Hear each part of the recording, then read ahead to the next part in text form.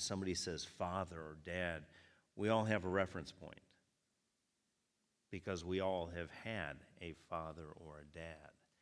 And that reference point is usually what first indicates how we look at God. But I have to tell you, none of us have ever had a perfect father in the natural, but we do now. And that father is all loving, he is all caring, he is all powerful, he's all knowing, he is merciful to 1,000 generations, he is gracious to all. And that's where we have to choose to make some adjustments in our reference point of what we think about when we hear that. You know, this morning when I was singing that song, I knew we were going to sing it this morning, and I really appreciate that song. And at that moment, it was one of those, because I had a really good father, a really good dad. I still have a really good father, a really good dad. He's with our Heavenly Father. And yet, as good as he was to me and to my brother, our Heavenly Father is so much more. And I am so grateful that I experienced what I did, but I am so grateful for the gift that my Heavenly Father is to me every day. Every day. And we need to realize that God is there. God cares. God wants to cause your life to be abundant. That's why he sent Jesus. Tomorrow was talking about the great gift, the sacrifice for love that God gave of his Son, and that gift of his Son was given so that our sin would be taken care of, removed. We could have a pathway back to relationship and fellowship with our Father. And in doing that, Jesus willingly sacrificed himself for us, and all of that was to make our lives better than they could ever be, no matter how hard we tried, no matter how long we worked, no matter how much we got. It's because of what God can do that is exceeding abundantly above all we can ask or think. Isn't God so good? God is great, and God is good. And we should thank him not just for our food, but for everything every day. Amen? Hallelujah. Well, this morning, I think, so much for my thinking, I think that this may be the last installment of what we've been looking at from before this year started, which is about the scripture in Micah 6:8, where the prophet Micah writes as God is directing him and says, the Lord has told you what is good. He's told you what he wants from you. And again, we know that God only asks things from us, not to get from us, but to get to us. If we'll release something, the Bible tells us, whatever you hold on to, you'll lose. But whatever you'll release, you'll lose, you'll gain. And God doesn't want us holding on to anything except him. Because anything that we hold on to except for God is going to hinder us from receiving all God has for us. So in essence, we're robbing ourselves of everything God is willing and able to provide for us. And so he's asking us to do these things. This is what he wants from us because he wants more for us. And here's what he wants from us. This is what he wants from you. To do what is right to other people. Again, this is a big thing. We need to be doing this every day because we live in a world that is counter-cultural to this. People aren't doing what's good to each other. But we, no matter what anybody else does, we need to show the goodness of God to all people because the Bible says it's the goodness of God that leads them in repentance, turning around from running their own lives and wrecking their own lives to turning to trust in Christ where he can rule and reign, guard and govern and guide them, and they can begin to experience that abundant life that Jesus came to give. He's told us to love being kind to others, and then the last part is what we've really concentrated on because it's what we have to do every day. Live humbly, obeying your God. Live humbly, obeying your God. We've realized that humility is not a natural part of human beings' lives because we are subject to pride. Pride, selfishness, self-interest, self-centeredness. We consider self before anything else until we get the opportunity to be freed from that self as we serve God. And so to humbly obey your God, live humbly obeying your God. And it's not just a Sunday morning thing, right? It could be. It could be a Sunday and a Monday, and then we forget it by a Tuesday, and we go on with our lives, and then we have this rude awakening on Saturday that Sunday's coming.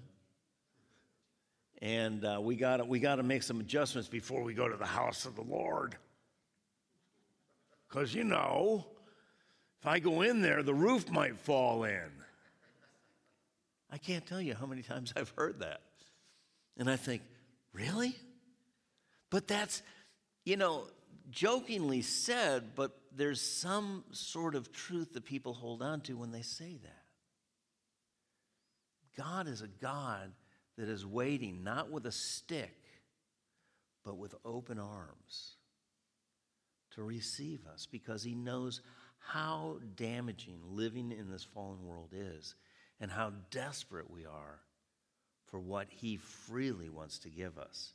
But we have to be humble enough to recognize we need what God has. We need who God is.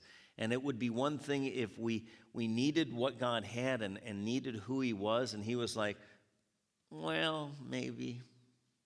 If you're good enough.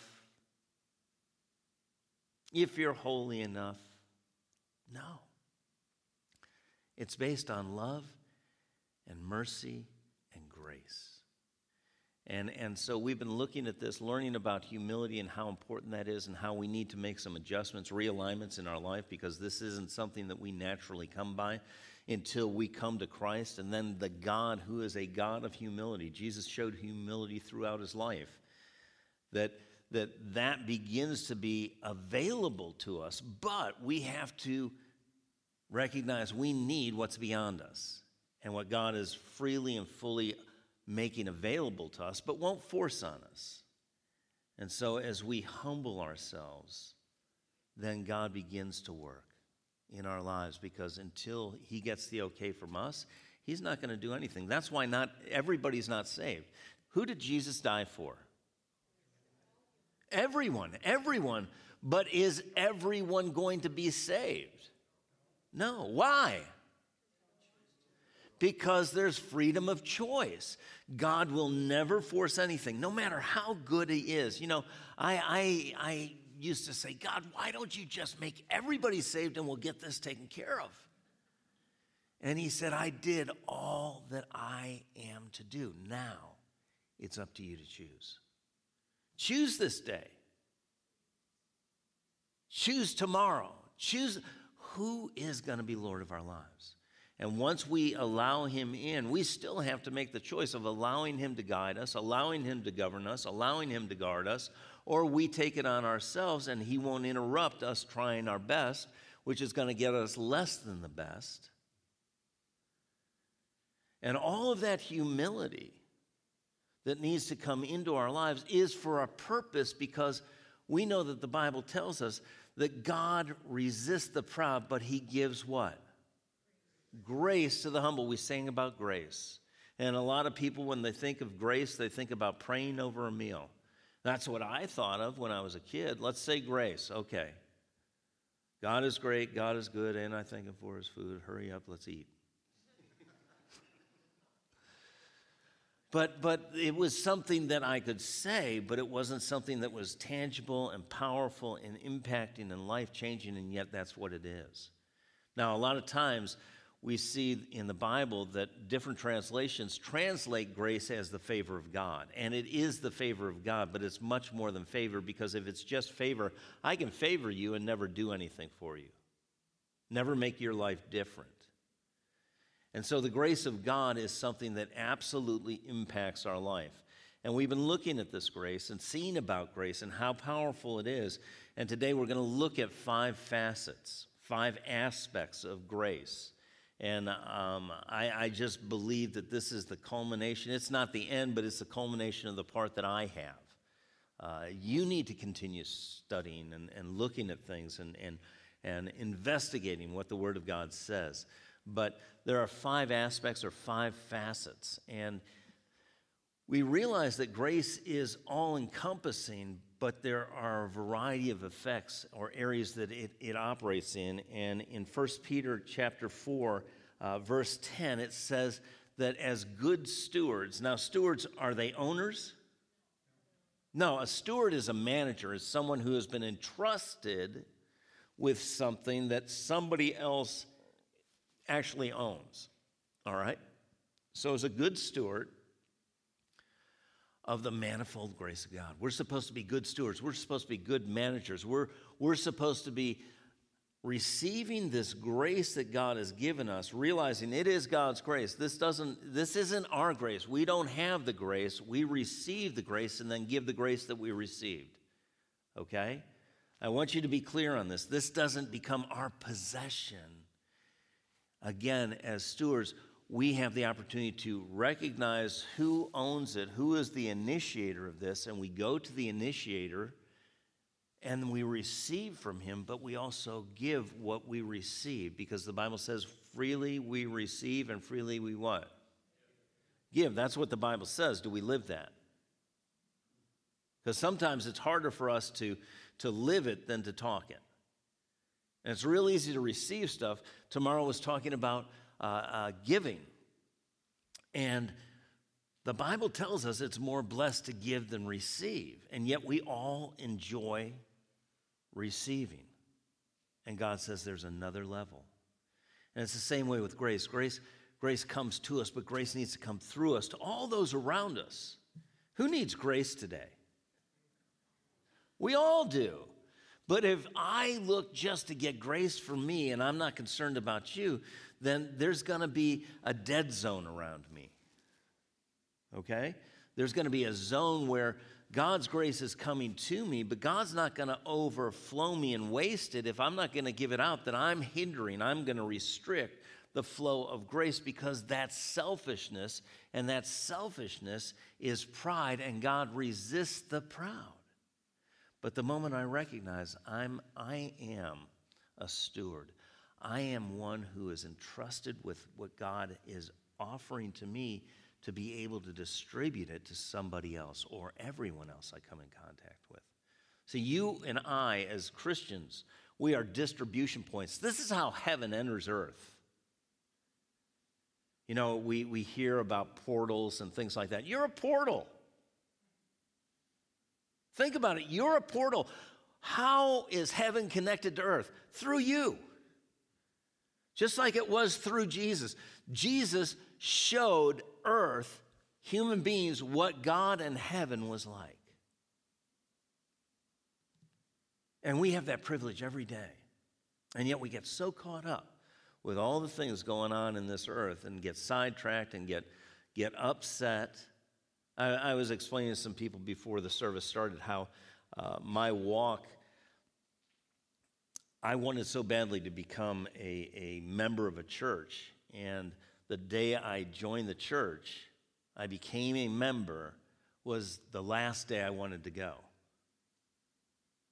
And the reason why was, it was really important to me, and it meant a great deal to me, and it was very challenging for me to do what was necessary, not because it was extravagant, but because of my deficiencies and my frailties and my flaws of being so painfully shy and stuttering and all these other things.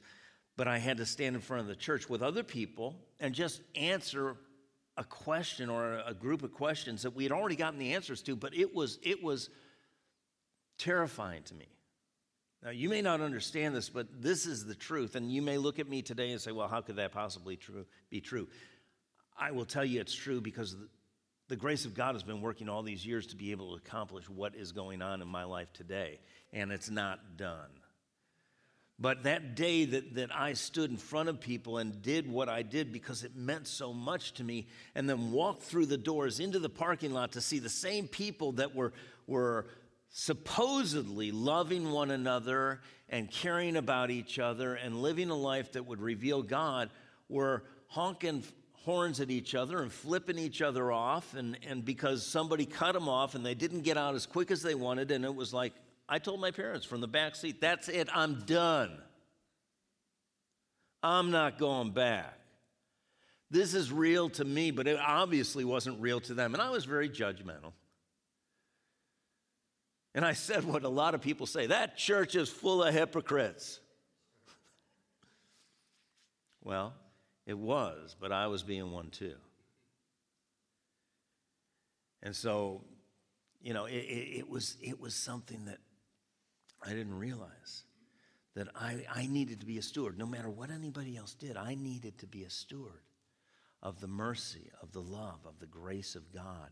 And this tells us a steward of the manifold grace of God. Now, some of you work on cars or used to work on cars. They make them really difficult to work on. Not like I've ever worked on them.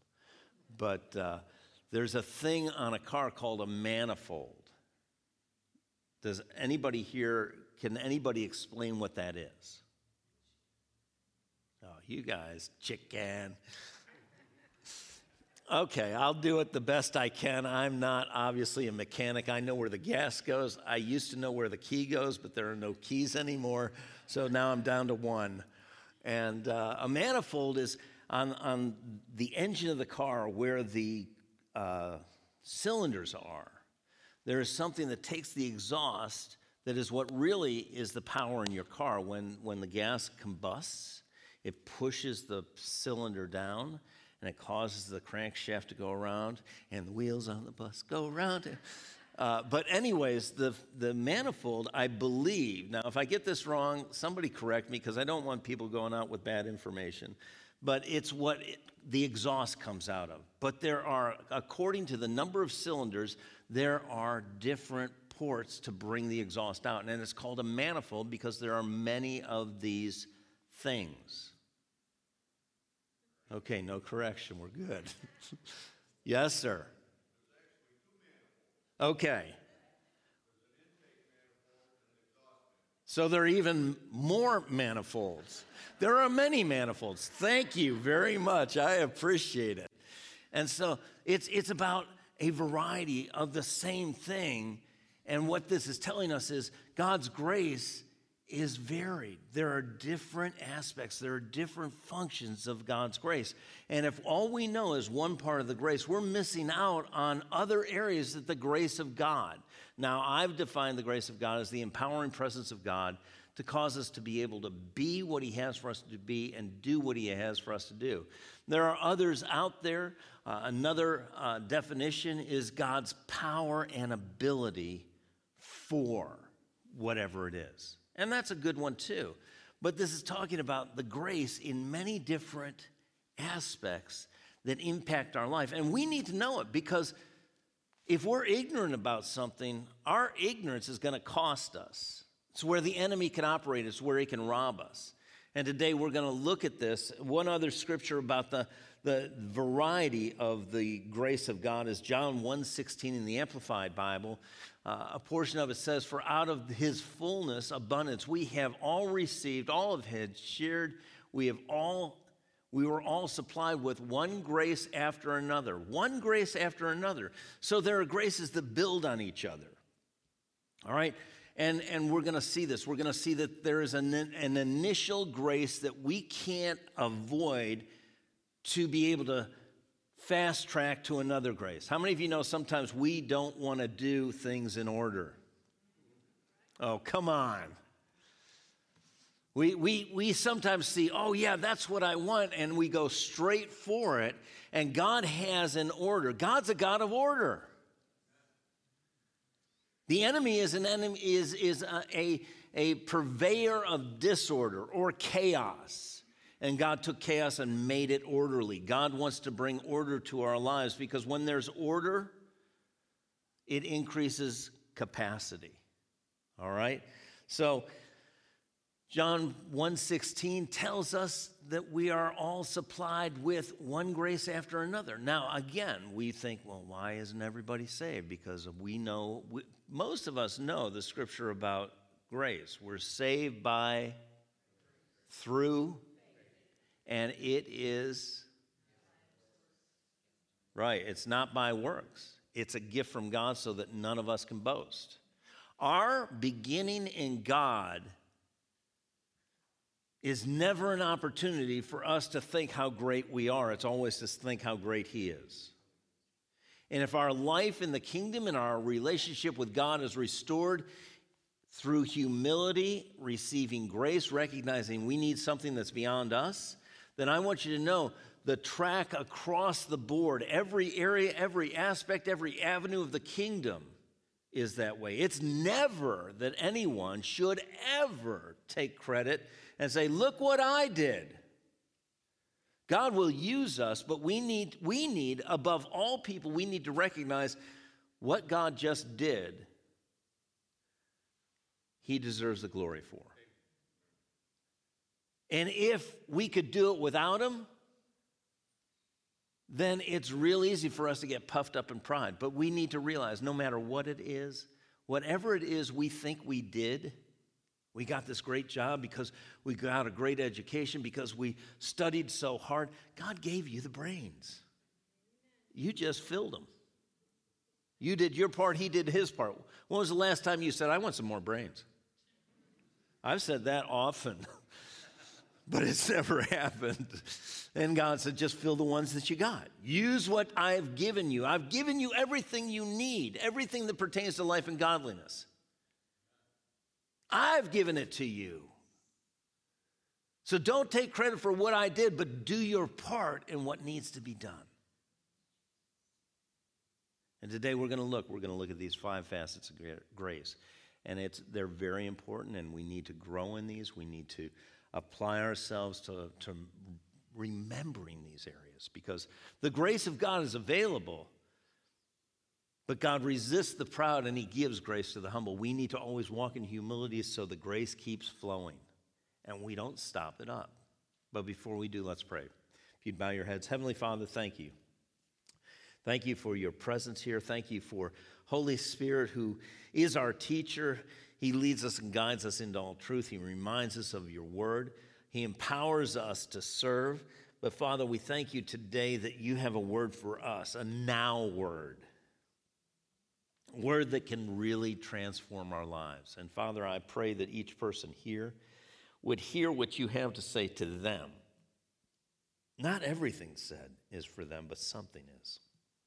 And Father, I ask you to use me to speak your word. It is a privilege and an honor and a blessing to be able to speak your word to the people you love, so that we will grow in your knowledge and your grace. And so, Father, I pray for transformation today. I pray for healings today, because your word is life and health. I pray for freedom, not to be able to do what we want to do, but what you have for us to do, because that's what we were created for, because your word is truth and sets us free. I pray for life to abound and your kingdom to be revealed and your Son to be lifted up. And I thank you, Father, for this in Jesus' name. And everyone said, well, along with this in 1 Peter 4:10, there was another translation I just wanted to give you a little insight into. The J.B. Phillips translation talks about the grace of God being the magnificently varied grace of God. It is magnificently varied. There are so many aspects to it. And like I said, we're going to talk about 5 today. The grace of God is referred to as the grace of life when it's applied to husband and wife, the greatest relationship that is an example of our relationship with God. That's what it's supposed to be, but it oftentimes falls far short, because we're not living as husband and wife, as spouses, the way God intended. God intended as a husband for me to love my wife like Christ loved the church and gave himself for it. I used to be, just so glad that I didn't have a whole chapter in the Bible like you ladies do in Proverbs where it tells about a godly wife. But then all of a sudden, I'm drawn to this and see, I've got to love my wife the way Christ loved the church and gave himself for it.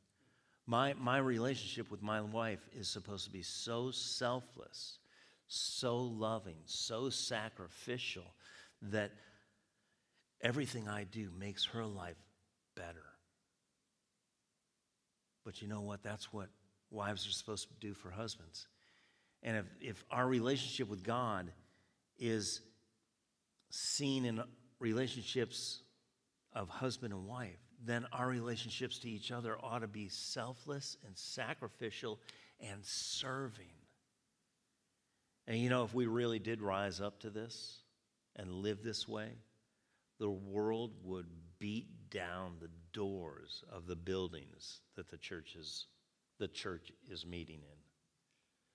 They would beat a path to our doorway to talk to us about Jesus, to hear about him. But that's where we need the grace of God to be able to live the way God has for us to live, to be what God has for us to be, and do what God has for us to do. It's not about our effort. It's not about our excellence. It's about our humbly depending on and trusting in God. And so the first facet, this is the entryway, the gateway into the kingdom. This grace is the initial grace that has to happen in our lives. And if it doesn't, then none of the rest of the graces are available. Aspects of grace are available. But it's saving grace. In Ephesians chapter 2, verse 8 and 9, it says, "For by grace you have been saved through faith, and that is not of yourselves. It's a gift." It's a gift of God. And what do we need for any gift to become ours? What do we have to do? We have to receive it. There's a degree of humility in receiving. Have you ever had somebody come and offer to give you something you were like, oh no, I'm okay. Oh no, I can take care of myself.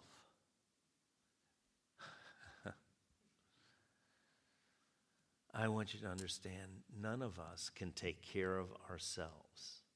And those of us that try do a really poor job. Well, how can you say that about me? That's pride. That's pride rising up. Understand, God's resisting that. When we really come to the reality of what we can accomplish versus what God can accomplish, it humbles us to say, this Almighty God, creator of the universe, wants to offer me everything he is, everything he has, and everything he can do. Why would I say no? Because I'm deceived. Because I have pride. Because I want to try to somehow prove myself to God and warrant that he gives me what he freely gives me. Which would put some onus on me and say, look what I did. And that pride will cause the grace of God to stop flowing. It's not of works lest anyone should boast. If we make a boast, if we boast in anything, the Bible says, make your boast in the Lord. Why? Because really behind everything good in our life, every breakthrough, every blessing, every battle won, it's God. And if we don't see him, that's our fault. Because the reality is, with God, all things are possible, but with man, nothing's possible. And so this saving grace, Titus 2:11, it says, for the grace of God that brings salvation has appeared to all men. It's appeared to all men. But again, not all men are going to be saved because you have to be humble enough to recognize you can't take care of yourself. You can't, I can't, no one can save themselves. But God being loving, he won't force himself on us. And so this saving grace is God's power and ability that we receive through humility that rescues us. Rescues us. Who are dead in our trespasses and sins. Rescues us from the pride that has run our lives even though we didn't know it. Rescues us. It's the beginning of us entering into a new way of living. And it's by the grace of God. And it's because we recognize I need who God is and what God has. And then the second aspect or facet of grace is sanctifying grace. Now, you may say, well, I've heard of that word, but I don't really know it. Sanctifying is really, it's about making someone holy or pure or blameless. Sanctifying is a process. We are saved, but we're to walk out our salvation. All right? We're walking it out because, we're saved. Our spirit is alive to God. But how many of you know we don't do everything that God wants? You guys are afraid to tell on yourself. None of us do. Man, we do all sorts of stuff and people are like, "You're a Christian? Really?" But there is a takeover that's happening. It's not a hostile takeover. It's a loving takeover because we give over to God. And we give over areas of our life. We give our life to God, and then it's a process. The rest of our lives in this earth, during this part of life, we're giving over areas of our life because we hold things back from God. And anything we hold back from God is the perfect place for the enemy to start to work.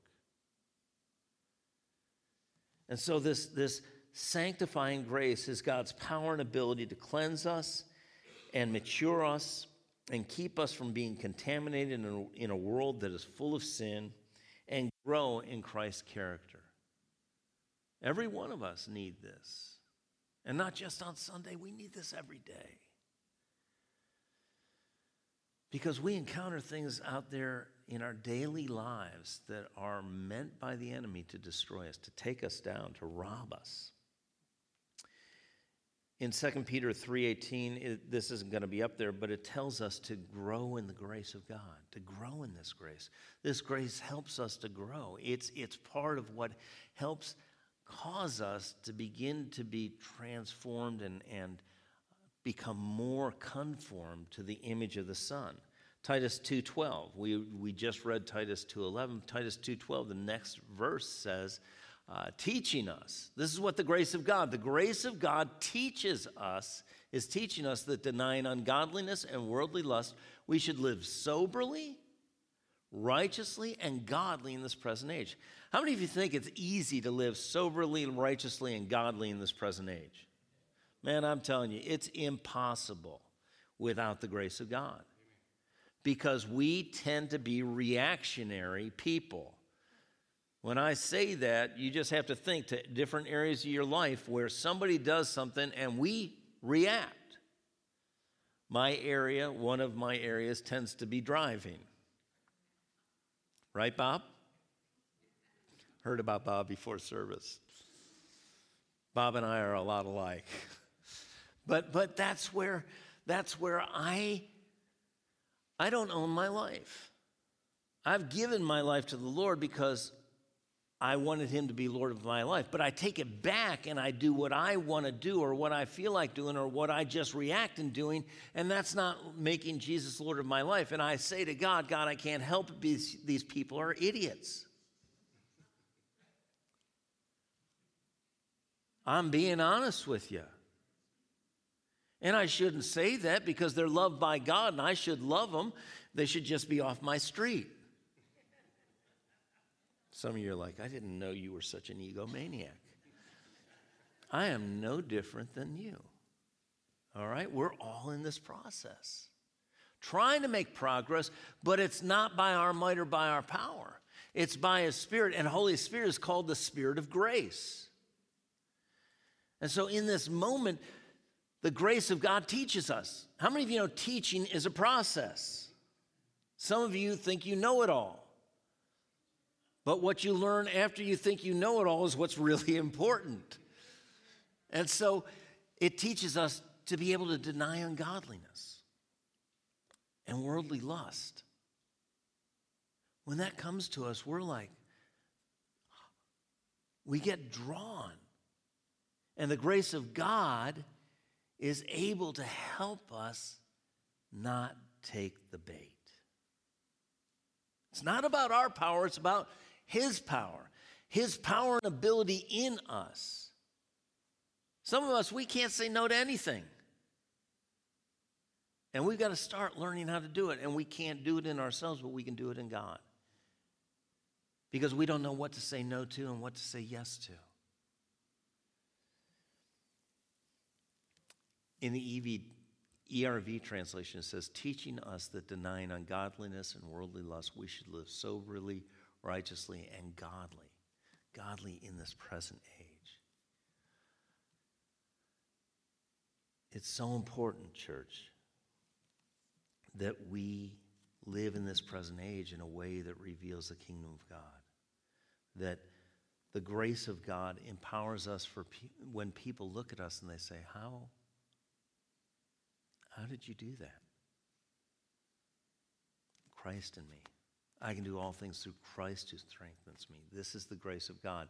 God working in human, flawed, frail, fragile, failing vessels that he shows forth his power.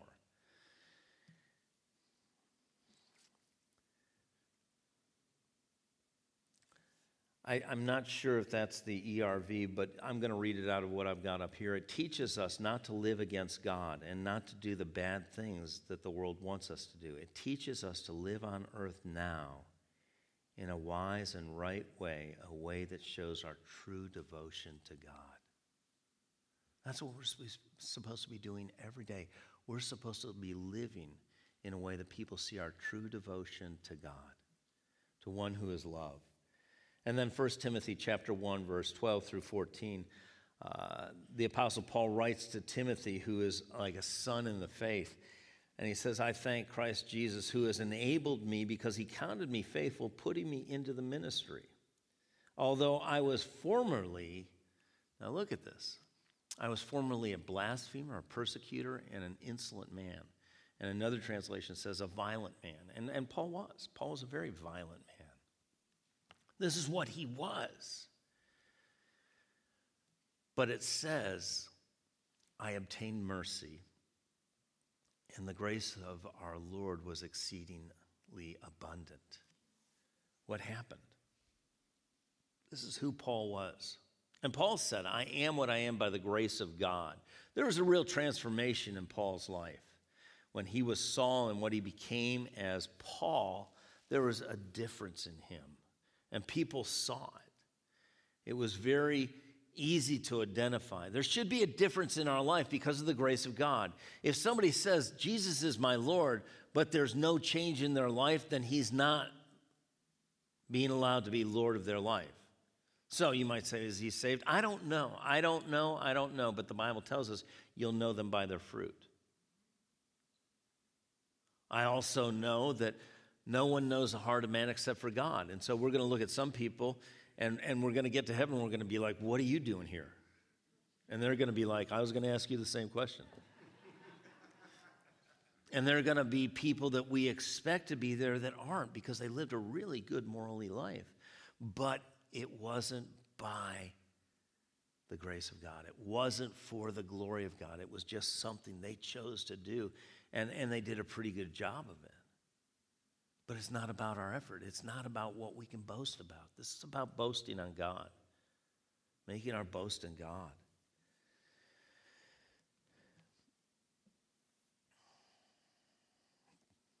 Mercy and grace have been called the dynamic duo of the Bible. Because mercy, when Paul was a blasphemer and a persecutor and a violent man, now, you can fill in 3 other blanks there for what your life was.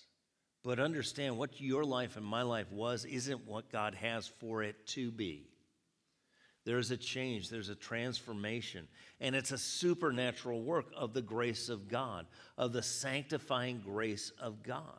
We should be making progress. We should be leaving behind the old man and the old ways, and we should be putting on the new man that is renewed in righteousness and true holiness, the Bible says. We should be becoming more like Jesus every day if we're allowing the grace of God, because we're humble enough to recognize I need God working in me. And God, I welcome you, and I know it's not just a you do it, but it's a partnership. And so if you tell me to get rid of some of these things, I'm going to get rid of them. And I can't do it just on my own, so I'm trusting you to empower me and enable me to do this, because that's where the power comes from. It comes from him. And the grace of God gives us what we don't deserve and can't get on our own. Mercy doesn't give us what we deserve. And grace gives us what we don't deserve and can't get on our own. That's why they're the dynamic duo. If we were just not getting what we deserved, we'd be far short of what God intended. And if we didn't have any mercy and we were getting what we deserved, it'd be terrible. And so this is where he received mercy, and the grace of the Lord was exceedingly abundant. Thank God for his exceeding abundance, because that's what gives us the life we have. The third grace is strengthening grace, or victorious grace. It's God's power and ability to overcome. It leads us into victory. That's where we read about Paul, and Paul said, take this away. And God said, no, my grace is sufficient. All right? My grace is sufficient. And in your weakness, God said, my strength is made full. My strength is made perfect. But how many of us are really prone to recognizing and acknowledging and owning our weaknesses? Do you know what we tend to do with weaknesses, with frailties, with flaws, with failures? We tend to ignore them like they don't exist. If I don't look at it, it's not there. What if David did that with Goliath? He'd die. And we experience death in our lives when we choose to ignore things that are there, that need to be addressed, need to be considered, but not considered just us. That giant's awful big. I can't take him down. As a matter of fact, his brother beat me last week. There's no giant that's ever taken God down. And that's what David said. The God who gave me the lion and bear is going to give me this giant. His reference point wasn't him, it was God. Your reference point can never be you, because you'll always come up short. I always come up short when I look at me. And it puts pressure on me, and I start to scramble and get all stressed out. And that's where I've learned I can't look at me. I'm aware of where my deficiencies are. I'm not ignorant of it, and I'm not denying it. But in that, I acknowledge it and immediately look at God, who will strengthen me if I'll be humble enough to go to him and say, God, you know what? I'm not able to do this. I don't. But I know you can. And I know that you'll partner with me. You want to partner with me to be able to help me to be overwhelmingly more than a conqueror through Christ. See, it's through Christ. This strengthening grace, or victorious grace. Sometimes we think we can handle the little things, just like Israel thought they could handle the city of Ai. And it was a rude awakening, and it was at great cost. And the same thing happens with us. God never intended us to handle any of this on our own. Romans 5:17. We looked at this before, but again, I'm trying to put this in context. Those who receive abundance of grace and the gift of righteousness. Abundance of grace. Here we are, abundance of grace again. And the gift of righteousness will reign in life. What is it that you want to face the next time that you don't want to reign in? I know, obvious question, but we need to think about that. I want to reign in everything. I want to face whatever is out there, whatever's in my path. I don't want to go around it. I want to go through it. I want to go over it. I want to have victory. And I don't want to be overwhelmed by it. But the only way that's going to happen is as I look to God and realize, God, I'm not enough in this, but us together are. And it's not a defeatist attitude, I can't do anything. I used to think that of myself, because that's what I was told by other people. But then I began to study and realize the scriptures told me I can do all things through Christ. When I face something that's beyond me, it's not beyond God. It's not too big for God. It's never too big for God. It's never too complex. It's never overwhelming to God, but it oftentimes is overwhelming to me. So if I'm going to be able to have a victory, it's because of the victory that God brings into my life through his grace, his empowering presence to be what he has for me to be and do what he has for me to do. I can't be holy as he's holy on my own effort. I keep falling down. And I can't do what God's called me to do. Every Sunday this happens. And this is, and I've told this to a lot of you, this is a miracle. And I realize this is a miracle. This is a miracle of the grace of God. But I had to be willing to come to this place and say, all right, God, you can use me. And it's with fear and trembling at times. Most of the time. Don't throw up anymore. Makes it a whole lot cleaner. But it's the grace of God that strengthens to be able to overcome something that is difficult or terrifying or unfamiliar or uncomfortable. And how many times are we in unfamiliar situations and uncomfortable and seemingly unable? It's every day, and that's why we need the strengthening grace of God.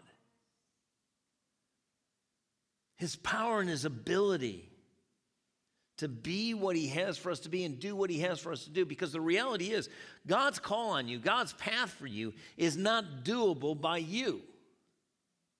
None of us can do this. Because in its design, it's designed to be done not by you or me alone. It's designed for us to walk together with God down this path, just like Jesus did to the cross. And stood there and said, Father,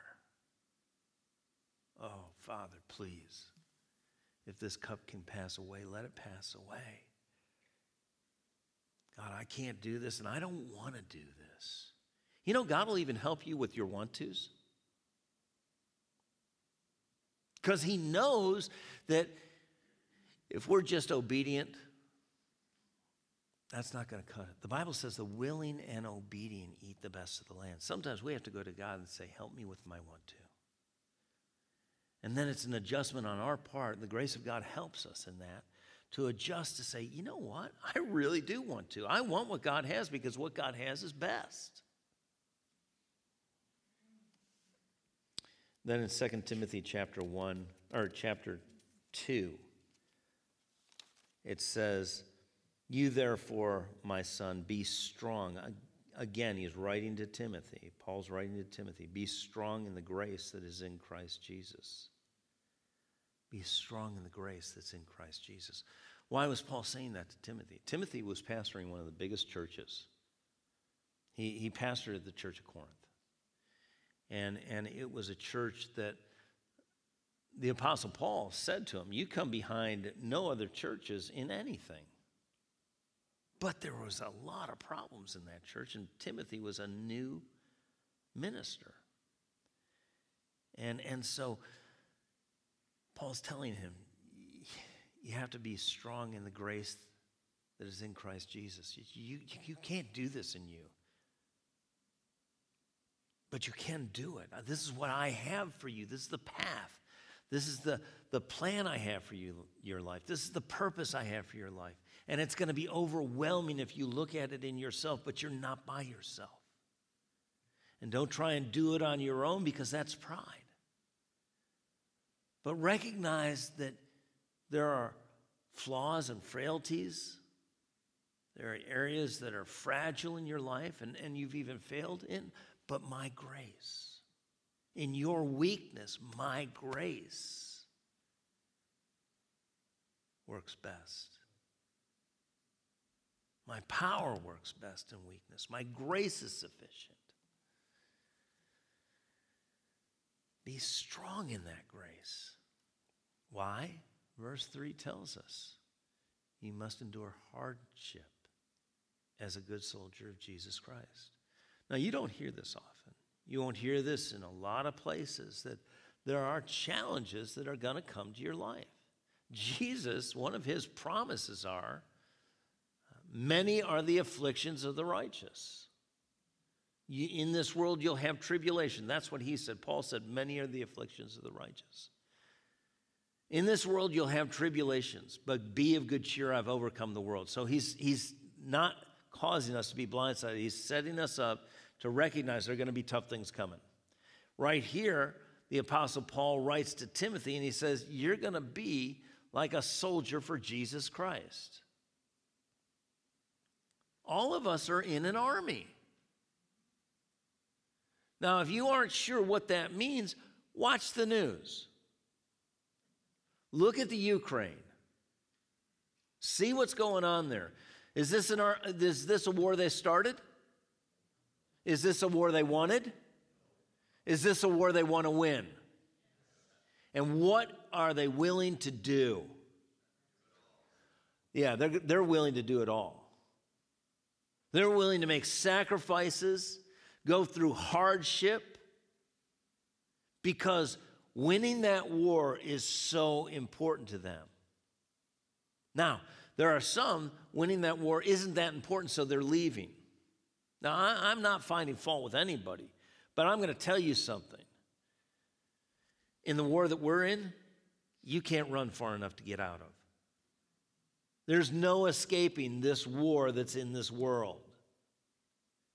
And instead of running from it, we need to stand and face it and fight and overcome. And the only way that happens is by the grace of God. And we stand knowing that this is overwhelming to us. But our reference point is not us. It's not overwhelming to the God that's with us. That he will give you the victory. But he's not going to give it just like, poof. There's a battle. There's a fight, a good fight. The Bible says a good fight of faith. And I don't know about you. I don't know anybody here. I've had fights in my life. I was not always a choir boy. And I can tell you there's only one kind of fight that was ever good. The one I won. And whatever fight that I won, there was always bruises and bumps and bangs and all sorts of things that came along with that fight. But the more the bumps, the more the bruises, the more the bangs, the more the blood, the bigger the celebration when the victory came.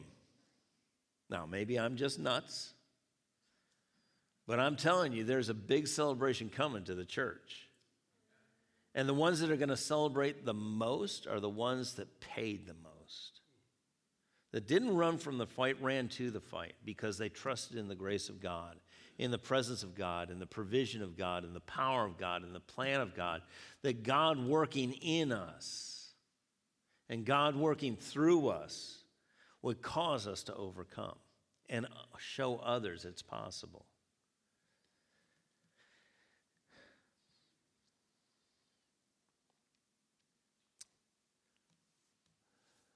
The next grace is serving grace. Serving grace. Have you noticed a pattern here? The S's. Saving grace, sanctifying grace, strengthening grace, and now serving grace. These are the best words I could figure out to use, so it's just what I can do. If you want to use another term, go ahead. But this is God's grace. This isn't found in the Bible as far as you'll see a heading, serving grace of God or sanctifying grace. But these are areas that I can see, and I'm studying. I'm always studying to learn more. But this serving grace is God's grace, his ability and power to be of assistance and help to others and to bring glory to God. When you serve somebody, they should know it's because of Christ. And the glory should go back to him. It's sometimes hard for us. But again, in 1 Peter 4:10 in the ERV, God has shown you his grace in many different ways. So be good servants and use whatever gift, the grace gift, he has given you in a way that will best serve each other. In a way that will best serve each other. Because we're in this world and we struggle with a lot of things, one of them being selfishness, there is a need to break free of selfishness, and it's only done through the grace of God. Romans 12:4-6, and I'm running out of time, so I apologize to you, but we're going to get through this. For we have many members in one body, but all the members do not have the same function. So we, being many, are one body in Christ, individually members of one another, having then gifts differing according to the grace of God that is given to us, use them. Now, you heard Tamara make a plug for the Rangers, those that help our special needs children. There is a need right now in every area in this church. And I will tell you that nationwide, I don't know about worldwide, but nationwide, there are more people checking out of not just church, but sitting in churches, not being a part of what the church is doing, what the body of Christ is doing, helping to meet the needs. And every one of us have gifts. And God intends us to use those gifts because it's more blessed to give than receive. And yet it's very hard for us to overcome the selfishness that keeps us focused on, well, I don't want to have to do that. I want to tell you, this church has done some of the most amazing things. You walk through the foyer and you'll see something in there. If you've ever bothered to look, one plaque in there is called the Spirit of Rome Award. It was given to the people of this church years and years ago when the mayor, the Chamber of Commerce, and the Honor America Days Committee all recognized what this body of believers was like, what they stood for and how they interacted. And they said this and made a plaque. It was the first one, and I don't know if it was the only one, but we've got it. They said to me, we want you to know that the spirit that's on your people, we want that spirit in our city. But I want you to understand this. What it took was nothing less than massive work and sacrifice, but done in love. To minister to the city, it's what we do in VBS. I don't know any church that does VBS like we do, and I am prejudiced and biased, but I'm telling you, this church is amazing. When we did Walk Through Bethlehem, some of you are like, what's Walk Through? We recreated the town of Bethlehem in biblical times for people to walk through at Christmas, for them to refocus on what the season is all about. Now, we haven't done that for years because we don't have enough people that are willing to step up and do it. We're about to do another Vacation Bible School if we get enough people. See, we can have the greatest vision from God, the greatest direction, but if people won't engage and be a part and be willing to sacrifice and give their time and their talents and their treasures, then we're dead in the water until God brings other people that are willing to do it. And some of us, we've had our kids taken care of by the ministry over there, and now we don't have kids in there, but there are still kids coming to that, and it's time to pay it forward.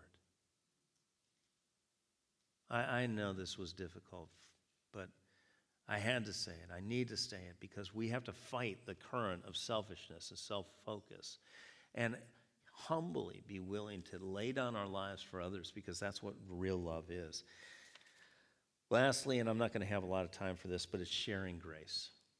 It's God's power and ability to overcome selfishness, just what we've been talking about, pride, and meet the needs of others, to show them goodness, the goodness of God, the generosity, the goodness of God that leads people to repentance, which is what Romans 2:4 says.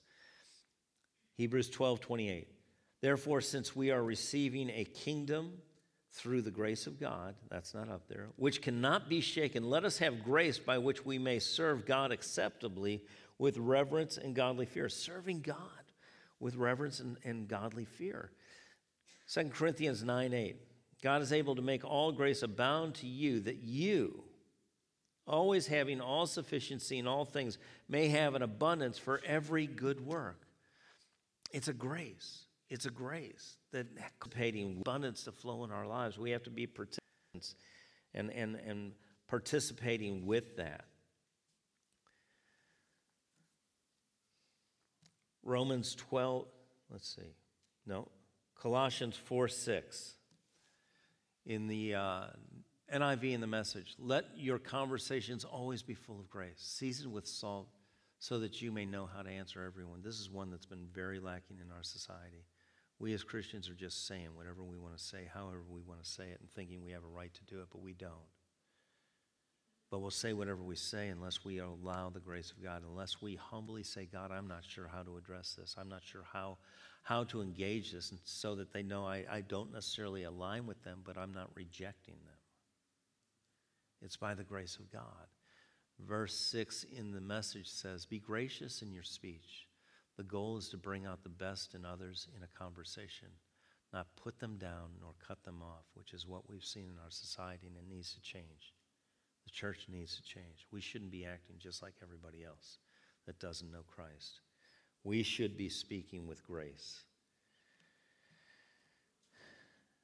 Two last scriptures. Ephesians 6:10, it says a final word, and this is going to be a final word. A final word, be strong in the Lord and his mighty power. And it goes back to what the Apostle Paul was dealing with in 2 Corinthians chapter 12, verse 9, where the Apostle Paul was speaking about the thorn in his flesh. Could we go to that? 2 Corinthians 12:9. He said, my grace, God is saying, my grace is sufficient for you, for my strength is made perfect in weakness. Therefore, most gladly, I will rather boast. We recognize that word boast means to pray to God. I will rather pray to God in my infirmities, that the power of Christ may rest upon me. Like every head bowed, every eye closed. The power of Christ. The power of Christ. The same power that God himself used to raise Christ from the dead, the same power that he created everything seen and unseen, that power is available to you and me every day, but we have to recognize that we don't have enough power to be what God has for us to be and do what God has for us to do, but he's willing and desiring to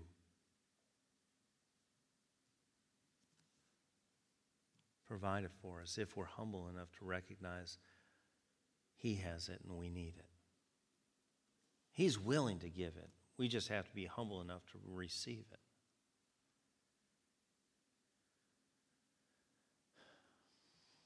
Father, I thank you. I thank you for every one of your children here. And I pray that we would continue in this race that you have for us. You have said we're to run the race. We're to finish the course. We're to keep the faith. And Father, that race has begun in your grace. And it's continued in your grace. And it's completed in your grace. And Father, I pray right now that each person here would be reminded by Holy Spirit. We would be reminded regularly of the need for humility in our lives and to deny ourselves and pick up our cross and follow the leading of our Lord, follow the leading of the Spirit of grace, and receive everything like you have said. You've given us everything that pertains to life and godliness, but humbly recognize we need to receive before we can give out. And you're the one that gives every good and perfect gift. So, Father, I pray right now that this message would be sealed to our hearts, that it would be an ever-present plumb line for our daily walk and lives in you. That, Father, these 5 facets of grace we'd be reminded of as we face things that we need: saving grace and sanctifying grace and strengthening grace and serving grace and sharing grace. Father, we need grace upon grace. And we thank you. We thank you, Father, for the good work that you've begun, that you are faithful to complete. Because you're at work in us, because we invite you and allow you and welcome you to work in us to will and to do your good pleasure. We thank you, Father, for this. In Jesus' name, and everyone said, amen. Would you stand? I want to pray for you before you go. Heavenly Father, I thank you for your presence in and with each one of your children. I thank you, Father, that you have promised them you would never leave them or forsake them. That, Father, you flood them with your love. You flood each one of your children with your life, with your peace, with your hope, with your joy. That, Father, we would walk this week out looking to you, listening for you, relying on you and trusting in you and obeying you, humbly living our life in obedience to you. And Father, we would see your kingdom come and your will be done in this earth, in our lives, in our families, in our community, in our church, as it is in heaven. We thank you, Father, for this. We give you all the praise and the glory and the honor. In Jesus' name, amen. Have a great week.